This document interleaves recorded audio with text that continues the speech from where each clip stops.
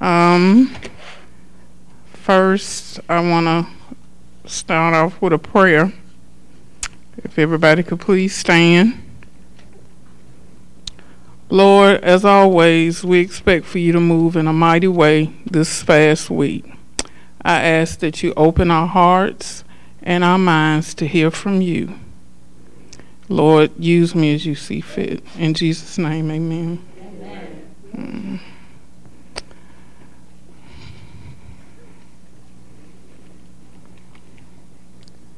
I always say to myself before I come up here, I'm not going to be nervous this time. But every time I come up here, I'm nervous. And generally I'm not, so I don't know why I get nervous up here, but I do. I'm going to be talking about something that was not what I originally wanted to talk about. When I would hear people get up here and say that, I was like, oh, they just weren't prepared. But now I understand and see that God wants us to do what he wants us to do. And I'm trying to learn to be obedient. So I want to first start with a scripture from Job, chapter 3, verse 25 and 26. For the thing I greatly feared has come upon me, and what I dreaded has happened to me. And then I also want to read from the first chapter of Job, the first through the fifth chapter. I think I got some glasses. Getting older, can't see. Okay. There was a man in the land of Uz, I think, whose name was Job, and that man was blameless and upright, and one who feared God and shunned evil. And 7 sons and 3 daughters were born to him. Also his possessions were 7,000 sheep, 3,000 camel, 500 yoke of oxen, 500 female donkeys, and a very large household, so that this man was the greatest of all the people of the East. And his sons would go and feast in their houses, each on his appointed day, and would send an invite to their 3 sisters to eat and drink with them. So it was, when the day of feasting had run their course, that Job would send and sanctify them, and he would rise early in the morning and offer burnt offerings according to the number of them all. For Job said, it may be that my sons have sinned and cursed God in their hearts. Thus Job did regularly. What I gathered from this passage is that Job, to a certain degree, operated in fear. And he operated in this fear on a regular basis. This wasn't something that he did every once in a while. This was something that he did regularly. He was concerned about his children sinning and cursing God in their hearts, so he would purify them and offer burnt offerings just in case they needed to be covered. So I guess what I would ask is, how many of us make it a habit to operate in some level of fear? I know I do. Some of the things that I fear are losing control. I fear the unknown. I fear making mistakes. I fear being judged. I fear being rejected. And I fear being sick. During the time that I'm talking, I want you all to reflect on what you're afraid of. And the title of my message is Moving Out of Fear and Into God. In preparing this message, God revealed some things to me. First of all, being this wasn't the message I wanted to talk about, I had this fantastic title called Obstacle Illusions. And And I had been taking notes for about the past 2 months, and past couple of days I've been trying to put my notes together, and it wasn't coming together. So last night I was like, well, I'll just get up early in the morning. It'll be fine. Well, about 4 o'clock in the morning, I woke up, and what God said is right, moving out of fear into God. And I was still tired. So in the dark, I took a pen and wrote it down, but I went back to sleep. I was like, I don't know how this is going to happen, but we'll see. So what God revealed to me was that this message would definitely be all of Him and none of me, and that I was going to have to rely solely on Him, and that He was going to need my undivided attention. He said, I'm going to be placing you in some situations where you're not going to have any other option but to trust me. You're going to be uncomfortable, and it's going to be painful, but you're going to have to trust me. And so I'm about to do what Pastor Keith says a lot of times, and I'm just going to float. Because God says that He has me. And I do believe that He is strengthening our testimonies to prepare us for what He's about to do. 1 Peter 3:6 says, do what is right and do not give way to fear. I'm just going to give y'all some scripture about fear. Isaiah 43:1 says, don't fear, for I have redeemed you. I have called you by name, you are mine. Psalm 56:3 says, when I am afraid, I put my trust in you. 2 Timothy 1:7 says, for God has not given us a spirit of fear, but of power and of love and of a sound mind. And Psalm 27:1 says, the Lord is my light and my salvation, whom shall I fear? The Lord is the stronghold of my life, of whom shall I be afraid? One of the things that fear does is it paralyzes you. It puts you in a state where you can't move. And I believe fear is a setup that keeps us from going after what God has planned for our lives. Fear allows us to tell ourselves lies, and it also allows the devil, who's the master manipulator, to create all kind of fearful scenarios in our head.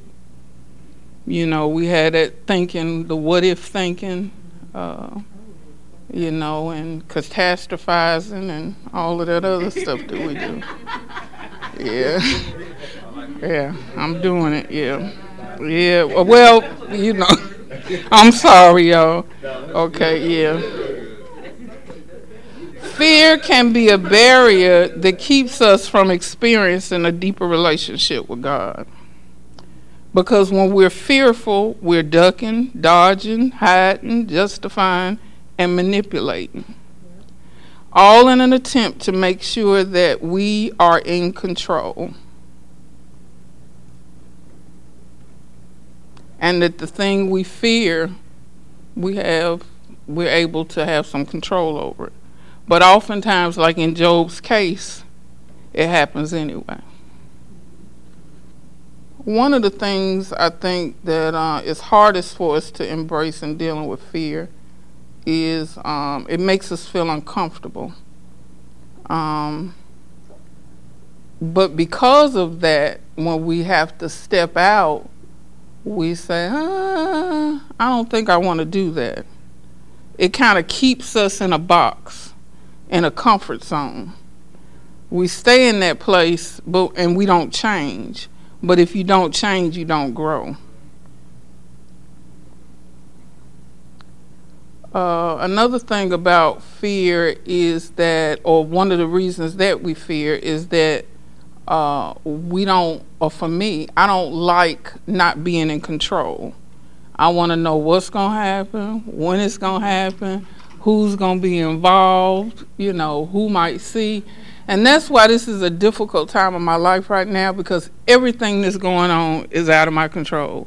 I mean, stuff just coming left and right. And I believe God knew that it had to be that way because he knows I'm hard-headed, And so in order for me to get it, he had to just sit me smack dab in the middle of it. One of the other things that I think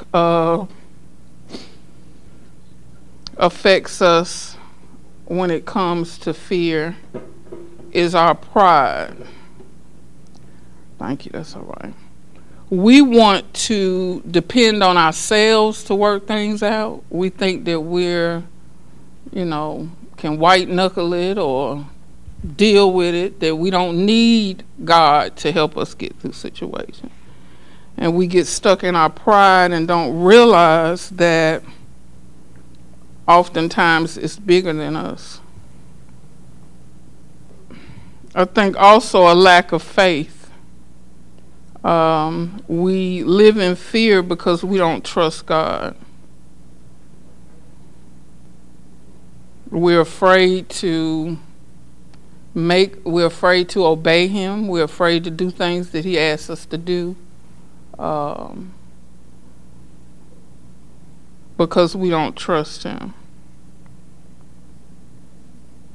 One of the other things that I think keeps us in fear is not being in tune to God's word. So we don't believe the promises because we don't know his promises, or we don't have any type of anything to stand on. We're just, again, relying on ourselves. But when we are able to know God's word, then we learn some things about God. We learn that he loves us, that he has a plan for us, that he wants to care for us, that he wants us to seek him and to depend on him. And that we don't have to live in fear when we remain in his presence. Deuteronomy 31:8 reminds us that God will never leave us or forsake us, and that we're never alone. He's all that we need. I think one of the biggest things that kind of helps us move away from fear is changing the way that we think. The Bible says in Romans 12:2 that we are transformed by the renewing of our mind. We have to be able to think differently in order to behave and act differently.